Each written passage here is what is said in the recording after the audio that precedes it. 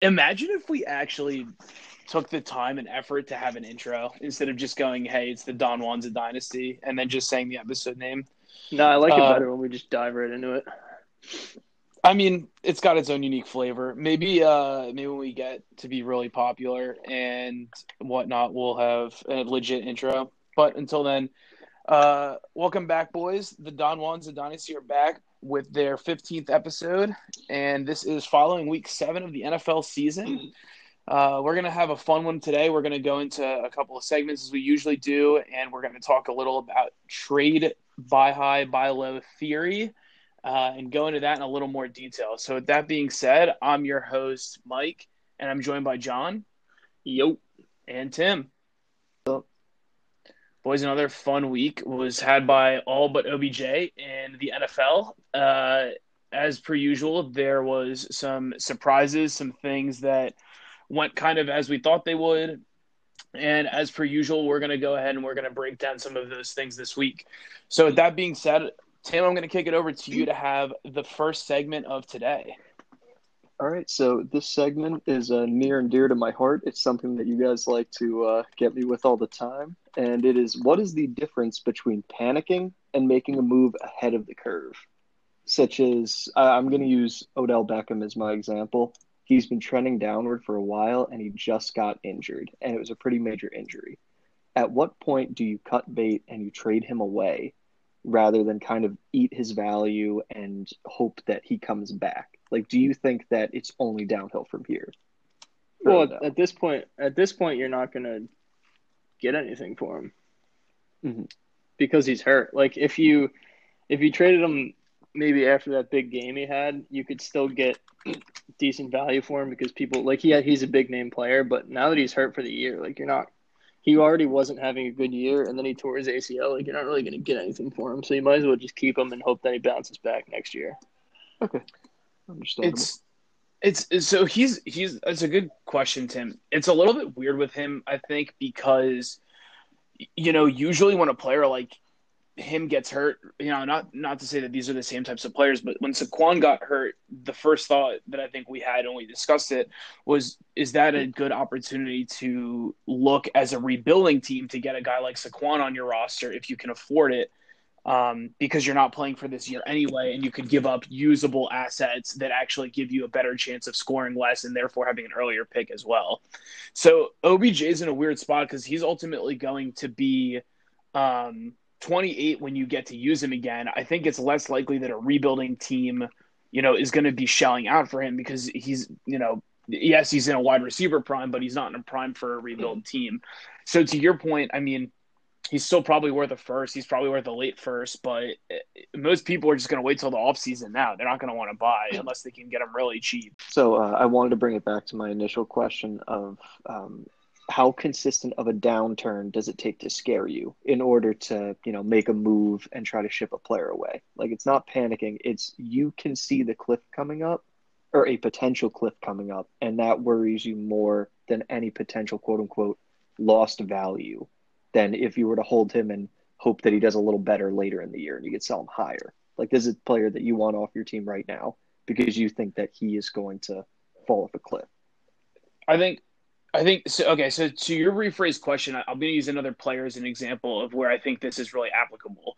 So, like, I was in trade talks this week with somebody about Ezekiel Elliott, and when we talked about Elliott earlier in the year, there was the concept of, if I was doing a startup, I would take Elliott as the second running back off the board, Mm-hmm. but I'm not currently paying a ton of capital for Elliott because I think you're getting him at his most expensive value, and Elliott's only going to start to decrease in value.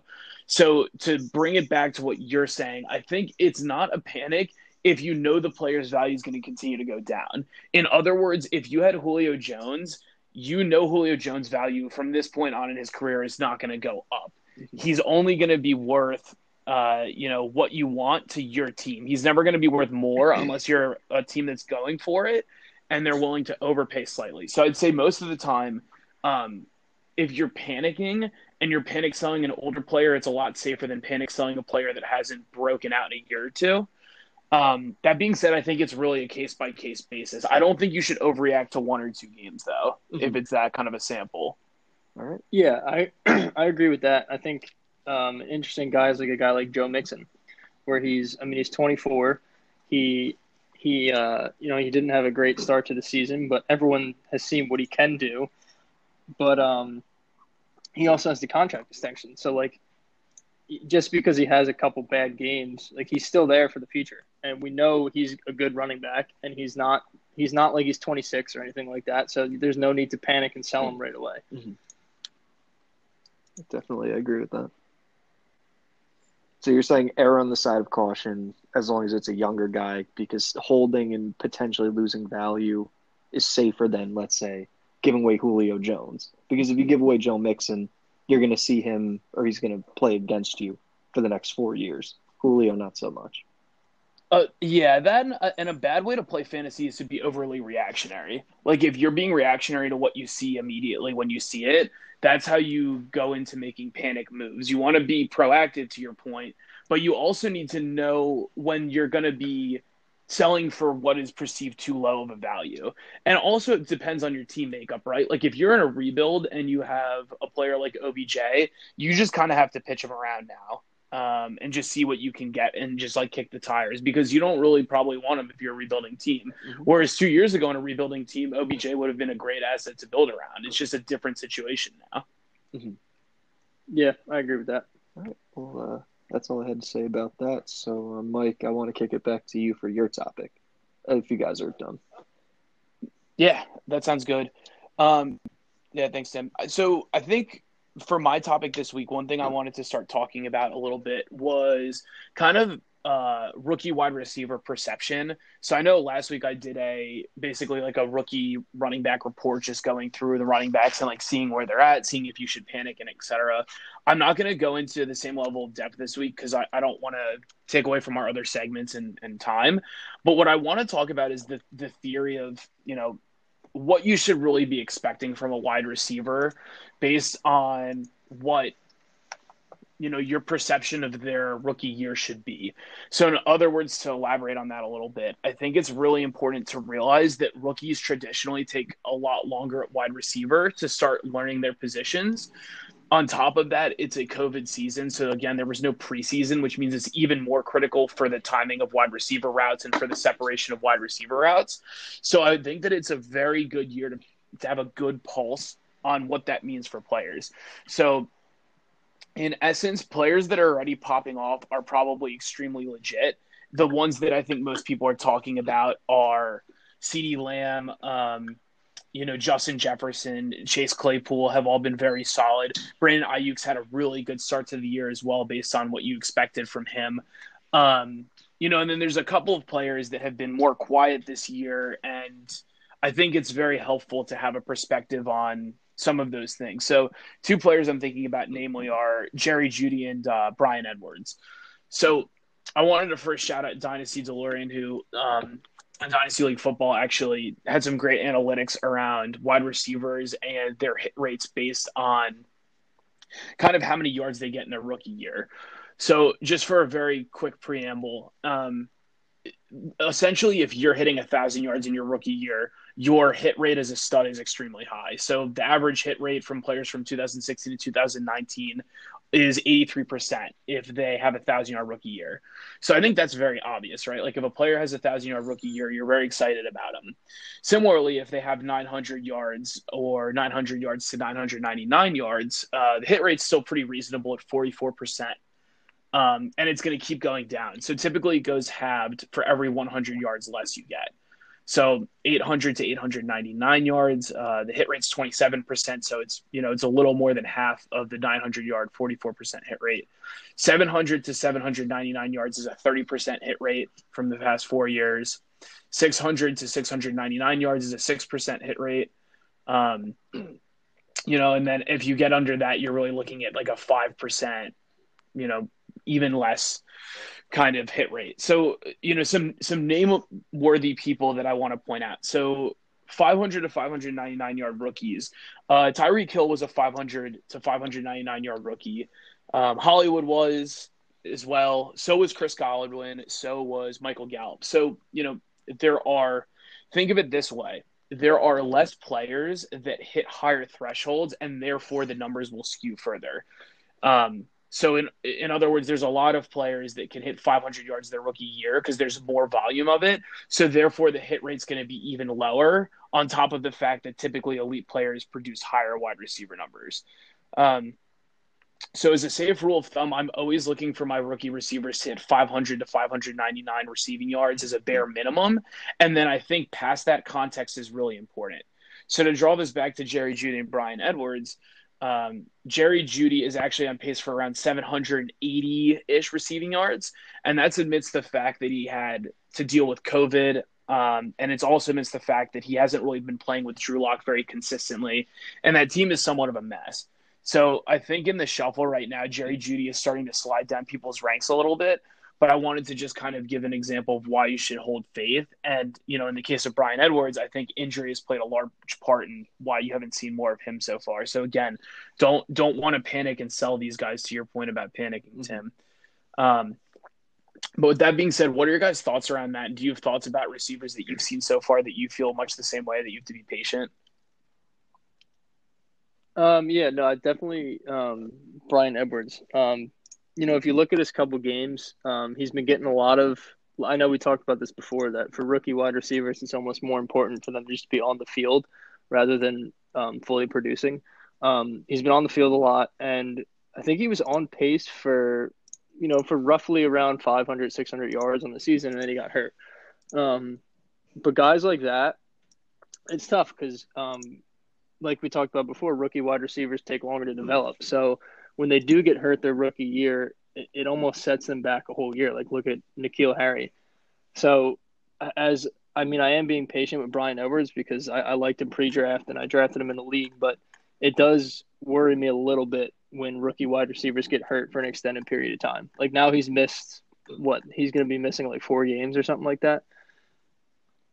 Yeah, he's in and out. I don't know how many weeks he's expected to miss further than that, but I think, again, if he's hurt, it does take away. But he doesn't. Here's something that's worth pointing out. Ruggs has looked fine, but Ruggs hasn't stepped up and changed the game thus far. I'm sure he's still learning the position too, but he hasn't become so clearly defined that I'm convinced that when Bryan Edwards comes back, there isn't going to be a role for him. All of those guys seem to be playing well off of each other, but I think the good news with Bryan Edwards right now is none of those guys have just come in and taken a job away that you thought Bryan Edwards was going to have. Whereas, for running backs like Cam Akers, Henderson has kind of gone in and taken that job, and he's young, and his path to future touches is now very murky. Yeah, the guy in Bryan Edwards' spot right now is pretty much Nelson Aguilar, who's been playing pretty well, but we all kind of know that when Bryan Edwards comes back, he can easily just step right back into that role. Yeah. For Aguilar, we know who he is. It's like when I go on Reddit and I see people asking, oh, should I hold Javon Wims or should I hold Darnell Mooney? And you say, okay, we hold the guy whose ceiling we don't know yet. Yeah, and there's sometimes exceptions to the rule, to your point, John.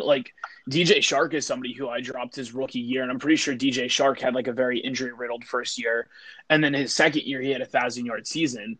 And to that point, there's a lot of analytics on this, and if a receiver hits 1,000 receiving yards his second year, their hit rate is roughly 50%. So it's hard to just sell on a guy after a year or two and give up on them, especially when they have that high pedigree.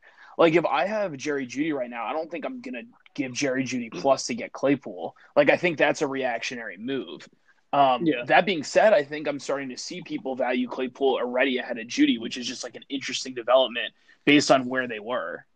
It just goes to show people want, what they can tangibly see in fantasy or Dynasty, especially when you have a guy who's quote unquote upside.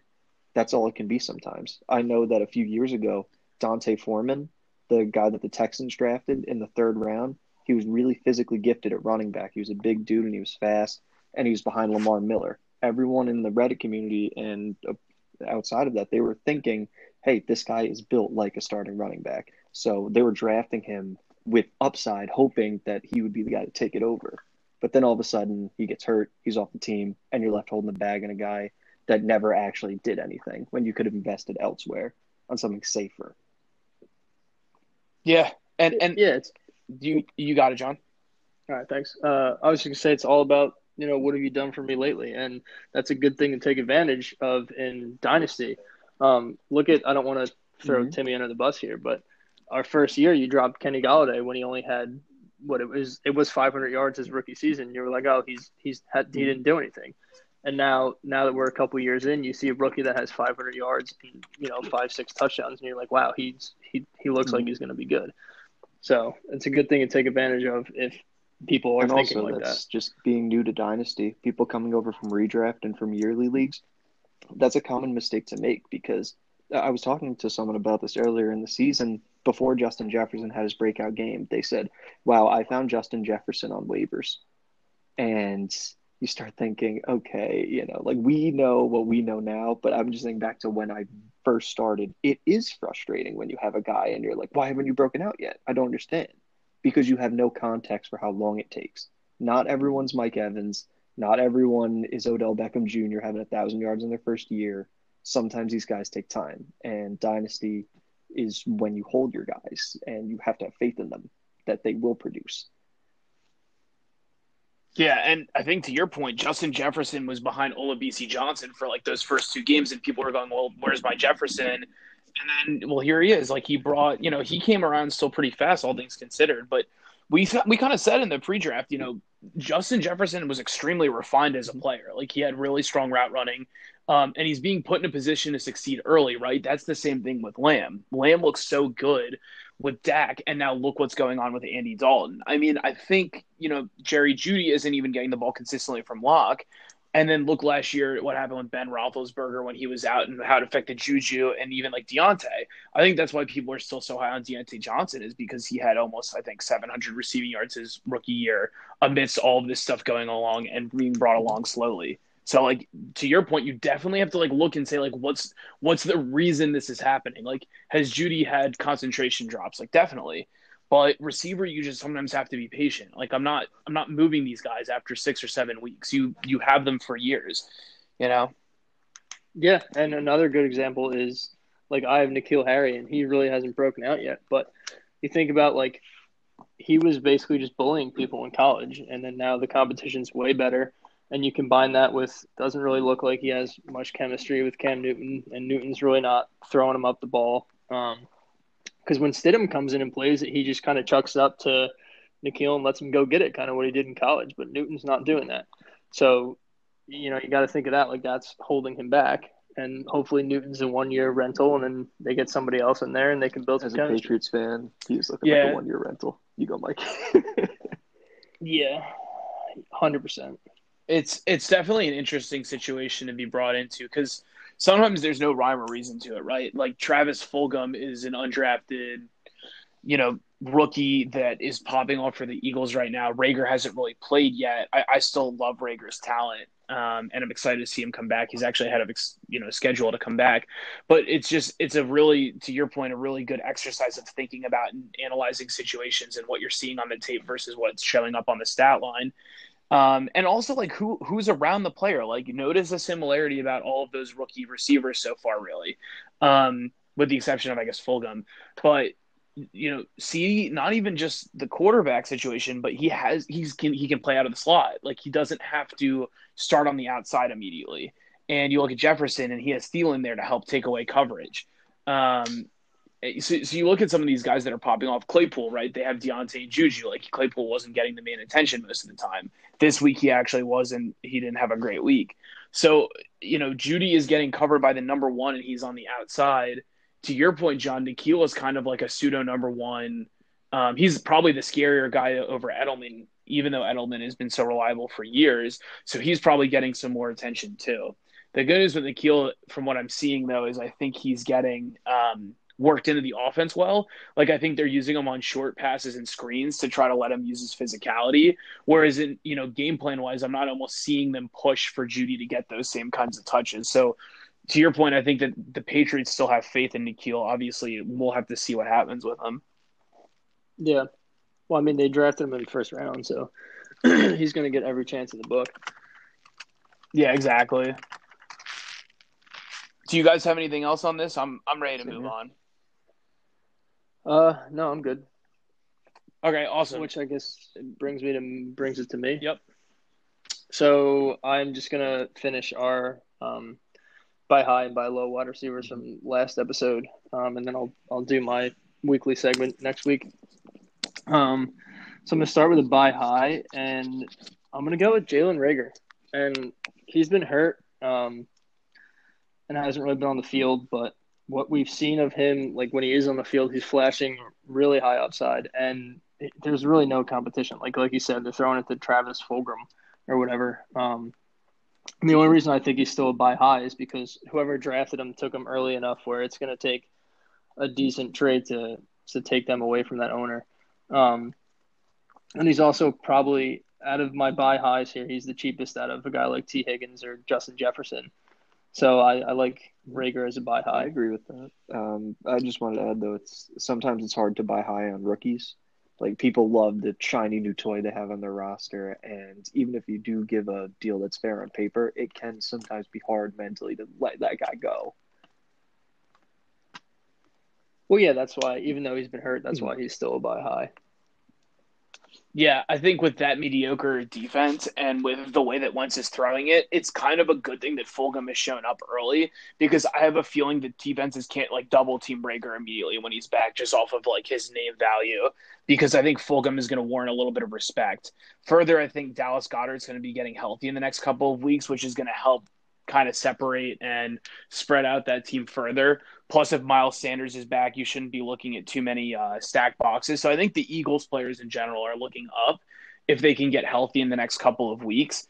And to your point, John, I think you're exactly right. Like, people aren't necessarily selling Reagor low, but if you haven't seen your rookie explode yet, it's easier. Like, if Reagor comes back in 2 weeks and he has 28 points, good luck. It's the same thing as when Jefferson blew up on week 3. Like, once they have one of those games, you can't get them anymore. So I really like that as an option for a buy high. Mm-hmm.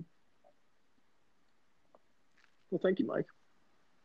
Tim, do you want to say one of your buy high wide receivers next, or your buy high wide receiver? So for my buy high receiver, I have Terry McLaurin. And it looks like already we're seeing his ceiling, but he's so talented. He produces despite being the only receiving weapon on that whole offense. And with the subpar quarterback, John, I know you love Kyle Allen because he's a cool dude, but I don't know. He's not the best quarterback in the world. So he's beaten schemes, double coverage, all of that. Except my only, not hesitation, but a reason why you might even be able to get him is the Philip Lindsay effect, I guess I could call it, of what John mentioned when we were talking about Lindsay a few weeks ago. McLaurin's already 25, which is surprising. He's the same age as Calvin Ridley, and so yep. It's not like, you're trying to buy someone like a DJ Moore who's 23 and, he already has, so much upside. It's, in a couple years, that's going to be who he's going to be for the rest of his career. Yeah, but 25 is way different being a wide receiver rather than a running back. So, 25 is really not – you're still going to get 5 more years out of him. And the one last point I wanted to add about that is, again, with the consistency, I think he can be a Robert Woods type. He's going to be a top 10 wide receiver, or at least he's going to hover around number 10 on every single season, and he will give you games like he produces like the number one. He's not Megatron, he's not DeAndre Hopkins, but he will be a consistent high-level performer. Yeah, I mean, he ran a 4.39 or something. Like, he's a freak athlete, and he can run routes and stuff too. Like, he's just blowing by people. So yeah, I like that as a buy high. Just another wide receiver added to the list of wide receivers that I sold in the offseason. So he's getting around. What would you buy for him? You got it. He literally didn't even make it on my team. I just immediately traded him elsewhere. True. Sorry, I didn't mean to cut you off. What would you buy him for right now? If you wanted him back and you realize, okay, I think that I made a mistake, but I can buy high right now and get him back. I mean, I would do like a mid to late first, like maybe like pick 6 on in the first round. Honestly, for McLaurin, yeah. I think I would do earlier than that. Well, I'm just saying earlier than that, you could probably get a running back. Or like Jamar Chase or something. Context is important here, right? Like, if I was a rebuilding team, I would rather have like definitely Jamar Chase, definitely probably like the second or third wide receiver in the class, just because that receiver is going to be like 4 years younger than McLaurin. If I Yeah. was middle of the road, like to your point, you're going to get lots of productive years. Um, so it depends, I think, a little bit. And to what you're saying, Tim, about his age, it is a little bit deceiving with his age because he came onto the scene so quickly and looked really refined and strong.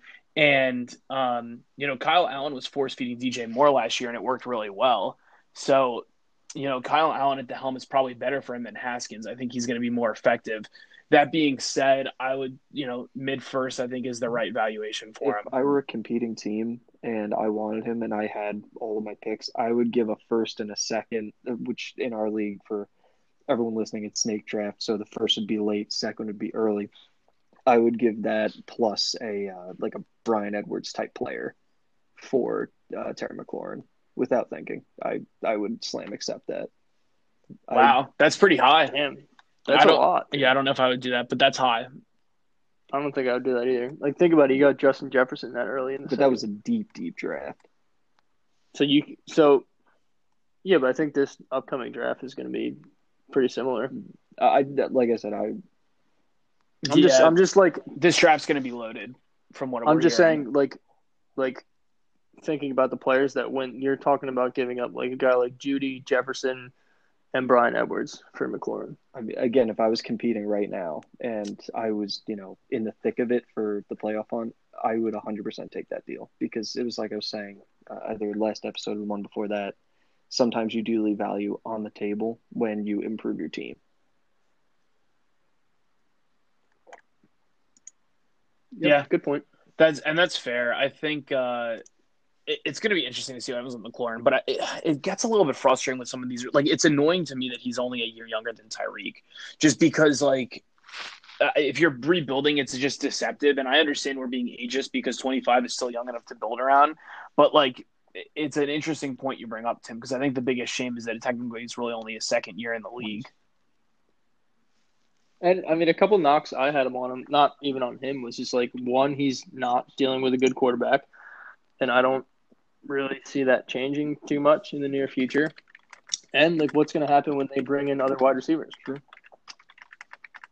Yeah. So, like, we haven't seen him with any competition right now. He's literally the only guy. Yeah, I agree with that. I think so. John, what are you giving up if you're a little bit more skeptical? Already, like a mid to late first. Okay, so we're all similar valuations. Tim might be the highest on him, but similar valuations. Yeah. Who do you got, Mike? All right. So for my buy high, I'm going to go in with AJ Brown, and it looked a little bit better last week because I think it's going to be really freaking hard to get him now. For those that don't have him, I'm happy I have him in a league. But so AJ Brown, this is exactly what I said to you guys, right? We were doing our wide receiver rankings probably in week 2 or 3, and I had already said like, oh, AJ Brown's still my dynasty wide receiver 7 or something like that. And I think you guys had him a little like lower. I don't think like crazy low, but I think probably like wide receiver 12, 13, something like that. And I was looking at it and going, wait till he gets back and watch what he does again because, again, going back to this wide receiver breakout stat, 83% of players that get 1,000 yards their rookie season end up being a stud. And that is, that is legitimate. So he's a real red zone threat. He looks like a freak in open space. He kind of is like similarly built, in my opinion, to Deebo Samuel. He's just even freaking stronger, and he runs crisper routes. So AJ Brown's an absolute man among boys. And for me, he's worth an early first. I mean, he's a cornerstone piece to build around, and he's also very young. I think he's 22 still. I'll double check that right now. But he's young enough that you're going to get him still a lot younger than probably a guy like McLaurin. And his age is escaping right now. He does not have a birth certificate? Why is there no age on him? He's 23. He's actually 50. AJ Brown is like, it's like Albert Pujols years ago when Albert Pujols was like 35 and his birth certificate was doctored and said like 29 or whoever that was. I don't remember. I think it was Pujols, but it was a different player. It was one of them. Yeah, I mean it's kind of like a common thing for a lot of athletes, to be honest with you. Yeah, so I can't find his month, so I don't know if he's going to turn 23 during this season or 23 or 24 next year. But he's 23 right now, so 24. turned 24, that is. So he's 23, so he's a year younger than McLaurin, nearly 2 years younger. And he's going to be with Ryan Tannehill because they re-signed Ryan Tannehill. So, I don't have to go into this super, super in depth, but yeah, he's worth probably like 1.01 and then some to me. Like, I think he's that good. The only real receiver that I think there's going to be debate for in that class is Jamar Chase, and that's because Jamar Chase is arguably a generational prospect. But, Jerry Jeudy, his second year, was a generational prospect, and too early to say like what's going to happen with Jeudy, but Jeudy is going to probably still be a very good receiver, but you just don't know. And AJ Brown's a sure thing, and I think that should be, I can logged. agree with that. Yeah, I 100% agree with that. Yeah. I'd give up 1.01 too. Yeah, and he's a great piece for a rebuilding team too. So I think my logic is if you're actually a full rebuild team, I would. It's hard to say. Once you get close to that draft, people start going crazy. But unless I needed Trevor Lawrence or I needed a quarterback in a 2-quarterback rebuild, I think the 1.01 for most teams is going to be probably Jamar Chase. We'll see where these running backs go, but I think Jamar Chase on a rebuild makes more sense than the best running back. But then again, if I had 1.01, I would have taken CH this year over Lamb just because I think running backs are so hard to get at that marquee position. We'll have to see where they go, long story short. But yes, I think we're all very similarly valued on A.J. Brown, and he's a really good piece to build around. If you have him, you should be stoked. What he does on a run-first offense, they still pass a ton with Tannehill, and in an NFL, or in the NFL, you pass a lot. But Tennessee is just about as run-first as they come. They're probably up there with Baltimore. So just the fact that he can produce like that on a team that runs so much, that's incredibly good to see. And what I think I'm noticing is thanks. What I think I'm noticing as well is that even game script wise, like Tennessee seems to have games where Henry disappears a little bit from a run perspective because teams key in on him. And I haven't seen AJ Brown disappear yet. I think it's just hard to blanket him and get him out of the game completely. So I don't think that you have to worry too much about him not having a safe floor either. Whereas some of these guys can sometimes disappear that are these high-end guys like Evans. I haven't seen A.J. Brown kind of disappear yet. So knock on wood, we'll see what happens. Everybody has their bad games. But I think that's less of a problem with him, even on a run-first team. Yep, that's what I was going to say. So, Gotcha. All right, so I'll go into my buy low. Yep. Mine was actually Bryan Edwards. And just because, all the points we were saying before, he's a rookie who's hurt. I think when he comes back, he's going to step right into a similar role. When he was healthy, he was getting on the field a lot, and he was on pace for cracking that 500 yards, that 500-yard mark as a rookie. And I'm excited to see him come back, but I think now you could probably get him pretty cheap. And he was drafted in, the third round? And I feel like people, because he wasn't drafted in the first 2 rounds, he's a much easier buy than someone drafted earlier. So he had so much hype during the offseason too, for what it's worth. So that's an interesting one, John. So I think that he costs roughly a mid to late, maybe an early, depending on how excited you are, but a mid to late second in the offseason. If I'm an owner of his, I don't know if I'm selling lower than that, if that makes sense. I'd rather just take my chances with him. Yeah, but you might be able to find someone who's, thinking, he's hurt and take a second for him or something, depending on where their team's at. I would trade a mid to late second for him easily. Yeah, I think that's fair. And I think – so let's do it this way. Let's think of players that, if you could trade them 1-for-1 right now, it would be worth doing. Would you trade – this is going to be a really close one. Even though I don't think any of us are huge Kenyon Drake owners, would you trade 1-for-1 Kenyon Drake for Bryan Edwards in a rebuild? In a rebuild? So I have Bryan Edwards and I'm rebuilding? No, you have Kenyon Drake. You could probably squeeze more out of absolutely. The guy that wants Drake just because of how valuable running backs are. He's hurt, but we just saw it happen today in our 14-team league. That very complicated trade. That's fair. I'm trying to think of what other values to anchor him for. In a 2 QB league, if you had Garrett, if you had Gardner Minshew, would you trade Gardner Minshew for Bryan Edwards if he was your third quarterback? I mean, as I've realized in my league, you need a third quarterback for those bye weeks. But if I could get another third, like if I could get like a Philip Rivers type I as my think that's third fair. quarterback or I mean, something like that, yeah, Minshew I do. isn't, the stud that we were thinking he was going to be.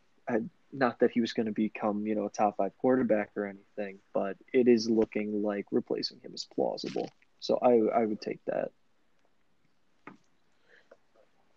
That's a really interesting situation that they're going to have down in Jacksonville because they're discussing benching him. Speaking of this, real quick, but at the same time, the next best option is Mike Glennon. So I don't know. I mean, if you were watching any of the tape this week, Shark was basically furious at him for not being able to hit him. And I think the past 2 weeks, I think Sharks had 21 targets and only 8 receptions. So it's like Minshew knows that he's trying to throw it to him, but for whatever reason, him and like Shark are not on the same page. I'm wondering if part of it is actually secretly practice time, because Shark was a little bit hurt, and I think he was missing practices and suiting up. I wonder if that's part of it with their timing, and I wonder if that's actually making Minshew look worse too. I bet a lot of people haven't really thought about that just because of how Minshew's just generally looked a lot worse the past couple of weeks. Yeah, that could definitely be it. So, but I mean, at that point, you might as well leave Minshew, and no point in putting Glennon in. I kind of agree, except if the receivers are going to kill him for missing them. That's fair. Yeah, you want to spare him on that. So, okay, fair enough.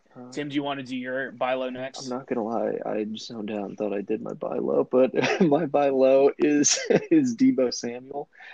He's really, really talented. Samuel.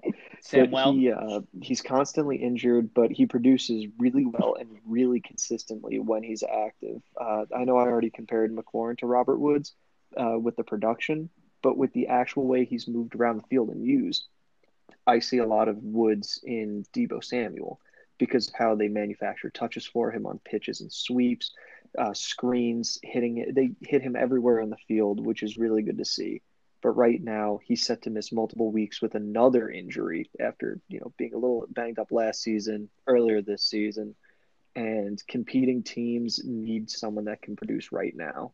I know last year I was able to trade Travis Kelce for a late first and Calvin Ridley because Ridley was still boom or bust at that point, and they needed a consistent presence on their team. So you're getting a potential top 15, top 20 player who's consistently productive. And if a competing team has him, I'm sure they're willing to move him to be able to get someone that can help them in their flex or as their third receiver right now.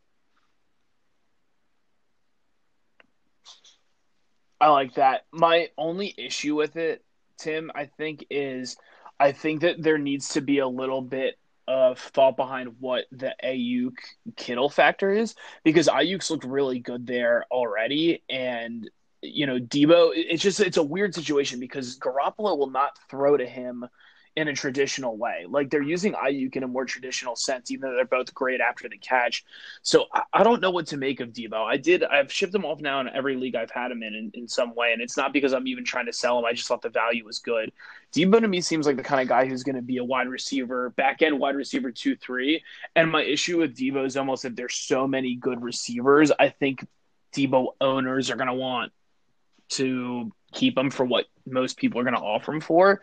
Let's try to anchor a value to Debo real quick. Would you pay? No, probably not. Only Maybe first for after Debo? last season because he finished really strong rookie, but now just with the injuries, that's what's holding me off with him. Yeah, I wouldn't either. And like you said with Ayuk, I feel like Ayuk can be used in the same way, but they're also using him as more of like a downfield receiver too, where Debo's he's still just getting those handoffs and the screen passes and stuff. And in that offense, they could bring anyone in to do that. So in the offseason, yeah, but now, no. I would agree with that. So none of us would. I wouldn't pay a first either. Would you pay an early second, keeping in mind the kinds of players that we've seen go the past year in the second? If you think his value is going to improve, I'd say somewhere, between the early and mid second. I think that's about a fair, or like where his value is. I don't know if I'd pay it, but that's where the value is. Yeah, I think I'm leaning towards like a mid-second, like nowhere earlier than like pick 14-ish. Okay, that's fair. So interesting thing, right? He's a good rebuild piece, but I'm gonna hit you with something interesting that I bet you won't have expected. He's gonna be 25 by next year. His birthday is January 15th. So he is actually 3 years older than Ayuk, and it's very likely that on a rebuild team, same issue as McLaurin, again, not like old, but older than you think for trying to build around him. So, like, if I was a rebuild team, I'd probably stand pat. If I was somebody who I thought would be competitive in a year or two, like, obviously, he's still a good piece to build around, just a little older than people expect. And I just feel like with his style of play, like these Definitely, injuries are just going to keep like coming. run after catch. So playing like a running back. yeah, so Okay, that's all right. fair. Yep. I don't have anything else on Debo, but I am going to go ahead and go into my buy low, and this is kind of weird because both of my buy lows could be perceived as buy highs in some ways, but I'm going to call Chris Godwin my buy low, and at a certain point, this is because I just don't think you're going to get Godwin any cheaper. So let's compound some of the things with Chris Godwin that are worth noting. So Antonio Brown, which we didn't really talk about this week, was brought in by Tampa Bay this past week. He is signed, so he's going to be active week 9. Evans is there. So now that we got Evans, we got Godwin, we have Antonio Brown, we have Gronkowski. They still have Scotty Miller, they still have Tyler Johnson, so they have a boatload of mouths to feed. On top of that, Godwin keeps getting hurt. Like, let's be honest, he got hurt week 2. I think he came back for a week. He got hurt week 4. Then they held him out. Then he's back, and then lo and behold, last week he broke his finger catching a touchdown. He's going to be out this week. He just actually had surgery for it, I believe, today. So with that being said, Godwin is in a very tough position because he can be a little bit frustrating to owners, and there's a lot of mouths to feed. Now, now that we got the obvious reasons he's a buy low out of the way, let me go into some of why I think he's still an awesome piece to build around and still a top 5 dynasty wide receiver if you can get him. First off, all of these guys we're talking about, Debo, Terry McLaurin, he's the same age as them. He's 24, and yet he has a lot more years of NFL experience. He also had such a big blow up last year and had such a strong year the year before. We've kind of already seen him do this and put it up to the next level. He was, I believe, wide receiver 2 overall last year. That he's legit when he plays. More so what I've noticed in the games he's played with Evans, he has a very safe floor, and he is the one that's getting fed more consistently than Evans, whereas Evans disappears for games. I think it's because of the way Godwin plays and the fact that he gets moved around in the slot and out of the slot. He just doesn't have a lot of dud games. And I think that he has good rapport with Brady for how little they've played together. And it looks to me like Brady is often his first read. So if there are people that are panicking on kind of what's happening with Godwin, I think it's a really good opportunity to buy. I know in one of my leagues, I'm looking to buy him if I can. I have him in redraft as well. So like I'm a huge Godwin fan. And if you can get him at the right price, I do like him a lot. Yeah, I don't really have much to add on to that. I agree with everything you said, and especially after he had such a big year last year, people are obviously disappointed about this year because there's so much hype. So yeah, I think now it's kind of like the perfect, like everything's kind of falling into place for him to be more of a buy low. So if you can get him, I would get him. I agree too. You love to see a young player hit a ceiling like that, or who even knows that that's a ceiling? He's only 24 years old, but just the fact that he's already done that is so great. I would love to have him on my team.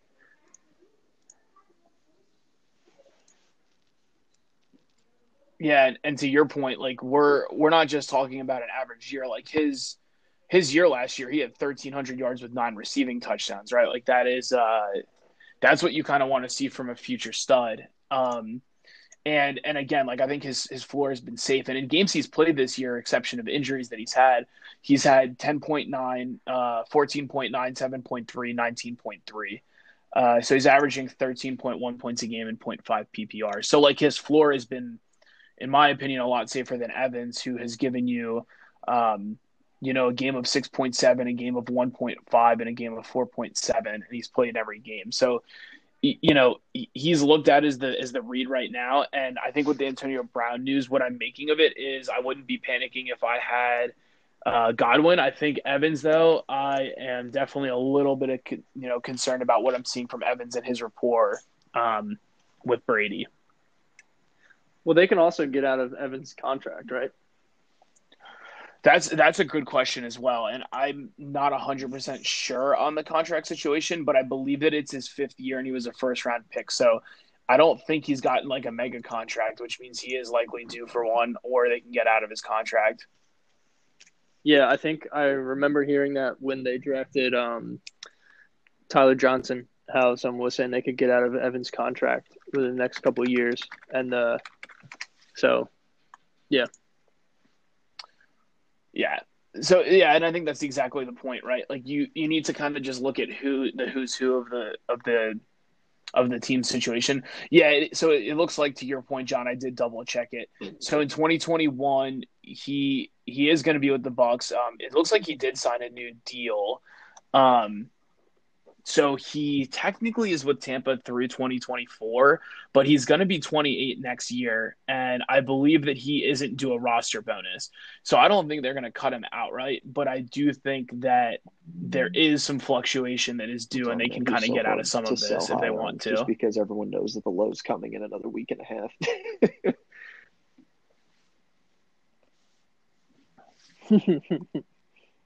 Yeah, exactly. You're kind of selling on name value, and it's a very weird situation because he's never had less than 1,000 receiving yards.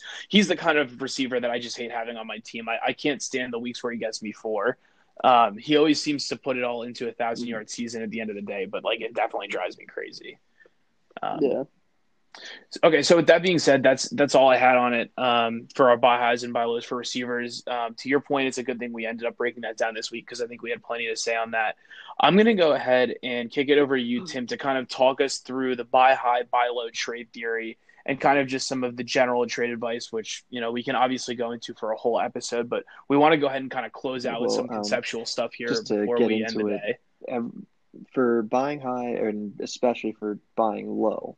Buying low, you are not sneaky. Everyone knows what you're doing. If my, star player has a down week and then you come at me and you start offering, I'll give a couple of late seconds for him. It's yes, I know you're doing that because he had the down week. And also, in addition to that, injuries do not automatically equal discounts unless it's something, season ending, major. But again, you see a lot with injuries and people are trying to buy the second something happens.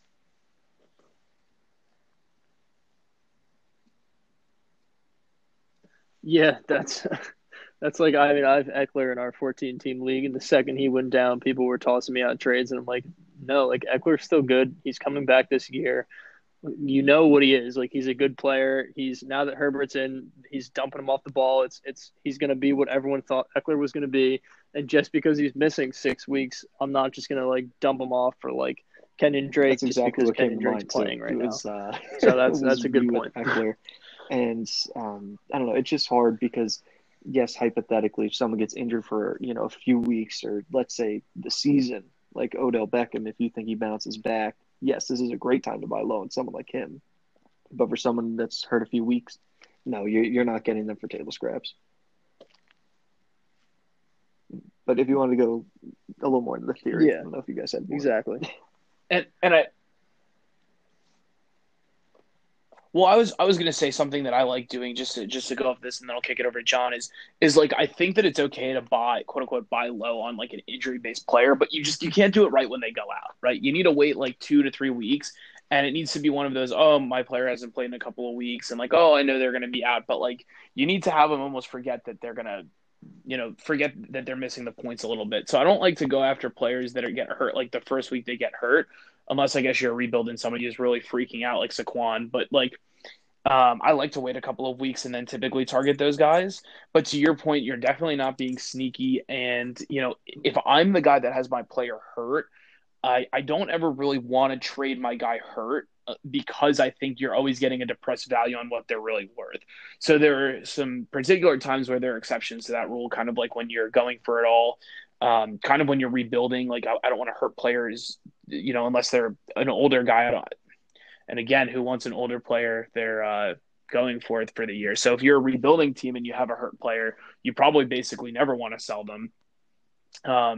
And if you're a team that's going for it and you have a player that's hurt, you want to really assess how close to going for it you are actually at, like what point that is.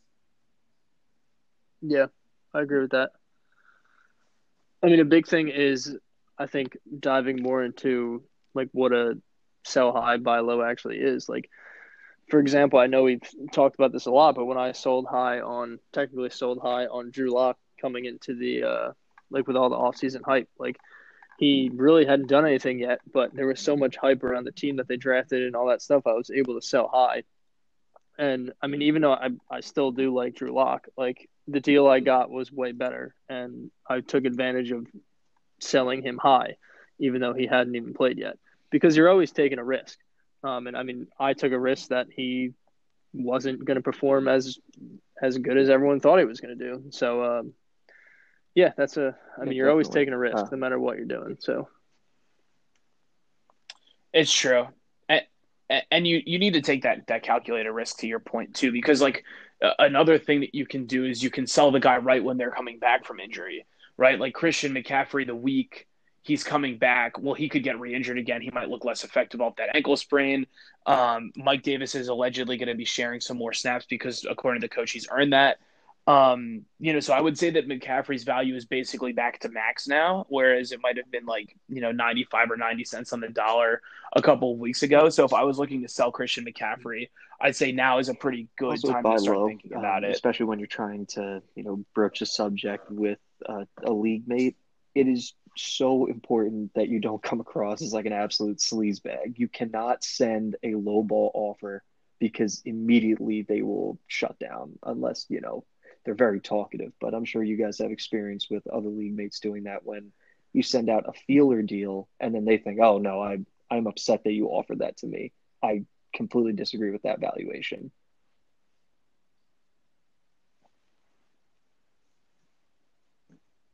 Yeah, you definitely don't want to like completely lowball. I would more kind of gauge how the other person feels about that player before I just like tossing out a third for like Eckler because he's hurt. My go. You got it, John. No, you take it. My go-to strategy, and I've actually shifted probably in the past year or so, and I've been playing Dynasty for like a while, so you kind of learn some of these things as you go. To John and Tim's point, I'm guilty, or I was guilty of worse so I guess then than now. But like I'm somebody who, because I follow fantasy so closely and I have like in my idea a good perception of player values, I usually like to think that I have like the stats ready to back up whatever my argument with a trade is. And I always try to be careful of going in really hard with did you know about this, and this, like on your player stats? Because two things. One is, know the person most of the time. Even if you share stats with them, they won't go, oh, like, wow, you're really like, I'm connecting and resonating with what you're saying now. I think I'm more likely to do this move because like this person has my best interest at heart. Like, yes, you want to do a deal that's good for both parties, but also you don't want to come across as like disingenuous because you're, just a good guy trying to help out the other person. I think most people know you're trying to get a deal that works well for you. The second thing I've kind of put a pulse on that I think is really effective, and I've noticed I'm getting a lot more trades going in multiple of my leagues, is I usually like to say, I'm selling these 3 players or I'm selling these 4 players. And if somebody approaches me with a player, they'll say, oh, well, what do you want for him? And what I like to do instead of just making an offer outright is I like to look at their roster and say, I like these 5 players on your team. And then I like to share a little bit more. So, for example, I was talking to a guy in one of my leagues, and he wanted Justin Herbert. And this was before this blow up crazy week. So, one of the things I was thinking about a lot with Justin Herbert is where do I really want to sell him for before, feeling like I have seller's remorse for doing it. So I took a quick peek at his team. I saw that he had DeAndre Swift and Aaron Jones. His receivers weren't really super appealing to me, and I'm very set at receiver. So I said to him, listen, I'll be honest with you. I like Aaron Jones a lot, but he's the RB3 right now in the year. I don't think you're trying to sell him because your team's winning a lot. And I like Swift a lot, but Swift also has just had an excellent weekend. I know it might be difficult for you to sell him. So to be honest with you, unless you see a situation where you maybe could part with one of those guys, I don't think we're going to get a deal done. He looked at the trade. He is somebody who I usually have more difficulty trading with, but he's not unreasonable. And he kind of said, yeah, like, I think you're asking something fair, but like, I obviously can't part with Aaron Jones right now. And then boom, we're done. Like, no hard feelings. Like, I didn't make him a formal offer of a 1-for-1. So he's not sitting there and getting offended by, my trade offer. So I really like that approach of trying to show somebody, hey, these are the 5 pieces or the 3 pieces I love on your roster. And then also saying, like, I am aware of what my player's value probably would be to you in this context. I like that a lot. Like, actually, and a kind of a challenge that I've had, and I want to see what you guys think about it, is like in this offseason, I know I sold Diggs in one league, but there was another league where I was trying to buy him, and I approached it as like, oh, I think he's going to regress a little in Buffalo, and like that's why I was kind of buying a little low. And when I said that, the league mate said to me, well, if you think that, then why are you buying him? And I kind of like didn't really have an answer. I was like, well, that's a good point. Like it was a weird way of me saying I'm going to buy this guy low, and then he's like, well, like why are you doing that? So I kind of want to see like how you guys or like what you guys thought about because that. like Mike says, sometimes you do want to be honest and say, hey, I know you probably won't take this trade, but there is kind of a self-fulfilling prophecy to it.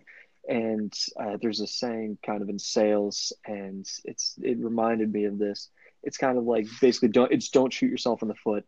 Like if you're about to make a deal or you were walking into something, don't put the bad juju out there. Basically, there's no reason to do that until you're put in a situation where you think, okay, this isn't going to happen. I can say, hey, I thought he was going to regress. That's why I wanted to buy. Like, don't open with that. You say that kind of at the end if you run out of options. Yeah, I think there's a duality to it, and what I found to be successful is like I said, setting the context up front is really helpful with trade owners. Don't give them like 5 paragraphs. Just give them like hey, like observed your roster. Like it seems like you're going for it this year. Based on that, like I have a couple of pieces I'm kind of looking to offload just because I'm looking to get younger here or here. And like these are the guys that I'm kind of targeting. Do you have any interest in these guys? And if you do it that way, right, and then you go into a discussion about a player, well, that's fine. What I've noticed very unusually is if you try to justify really in any capacity why you want somebody or like why do you want to sell them, you just for whatever reason the trades are just a lot harder to get done. I think when you get into the logistics of like I like my player or I dislike your player, it becomes really difficult to prove to somebody else that like you're coming at them with something they should Definitely be makes entertaining sense. as a serious offer, if that makes sense. Yeah. I mean, just be upfront about it. Yeah, I like that. I think be upfront about your thinking on why you're trying to target players. You don't need to tell them why you like their player. You know what I mean? Like I don't have to tell somebody I like Chris Godwin because he had a really good year last year. Like I can just say I'm looking to get younger at this position or like I'm looking to bolster up my receivers. I noticed that like with Godwin hurt or and you seem to be going for it this year, I would like to give you a package for Godwin. Like, would you be interested in hearing offers for him? Like, I just find that has a more successful rate of opening up versus like Definitely. directly saying like I like Godwin It goes because of back to what we this. said. Oh my God, I guess like 10 No, episodes I ago like that a now. lot. Yeah. Everyone has the same info as you. We all just saw that guy blow up. We all just saw that guy get hurt, and we know he might not be coming back anytime soon. So, everyone's going off the same thing. There is no pulling a fast one unless someone's truly not paying attention. And Mike, I just wanted to say that I'm really glad that you kind of improved on your old strategy because sometimes statistics are worthless, and because sometimes opinions and the owner's feelings about a player absolutely trump statistics.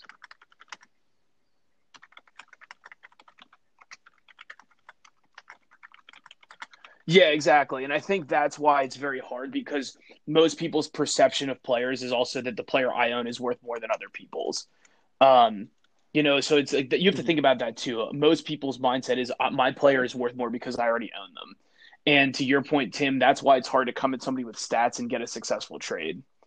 Um, so with that being said, guys, I think we're at 60 minutes here. We're looking good for the week. Congrats to everybody who looks like they're still competitive at week 7. We're going to be coming back to you next week as always. And with that being said, please follow us on Twitter, Instagram. We post on Reddit every week. And I wanted to quickly shout out that we're going to be starting to look at kind of like the Don Juan's rankings. We'll talk about it a little bit at the top of next episode too. But there are times when people don't have an hour or 30 or 40 minutes to dedicate to listening to a podcast. We thought a good way to kind of communicate with the community would be to set up our rankings for our top 50 players for myself, John, and Tim, and then kind of open up and have discussions on those players and assess the biggest risers and fallers. So with that being said, I'm going to go ahead and close out and kick it over to you guys to see if you have any closing remarks. No, I like that. Just follow us on Instagram. I keep putting up nice posts, and then we're still trying to do that group chat on Instagram. Just kind of get a general discussion going on and start sits. All right, thanks, boys. Peace out.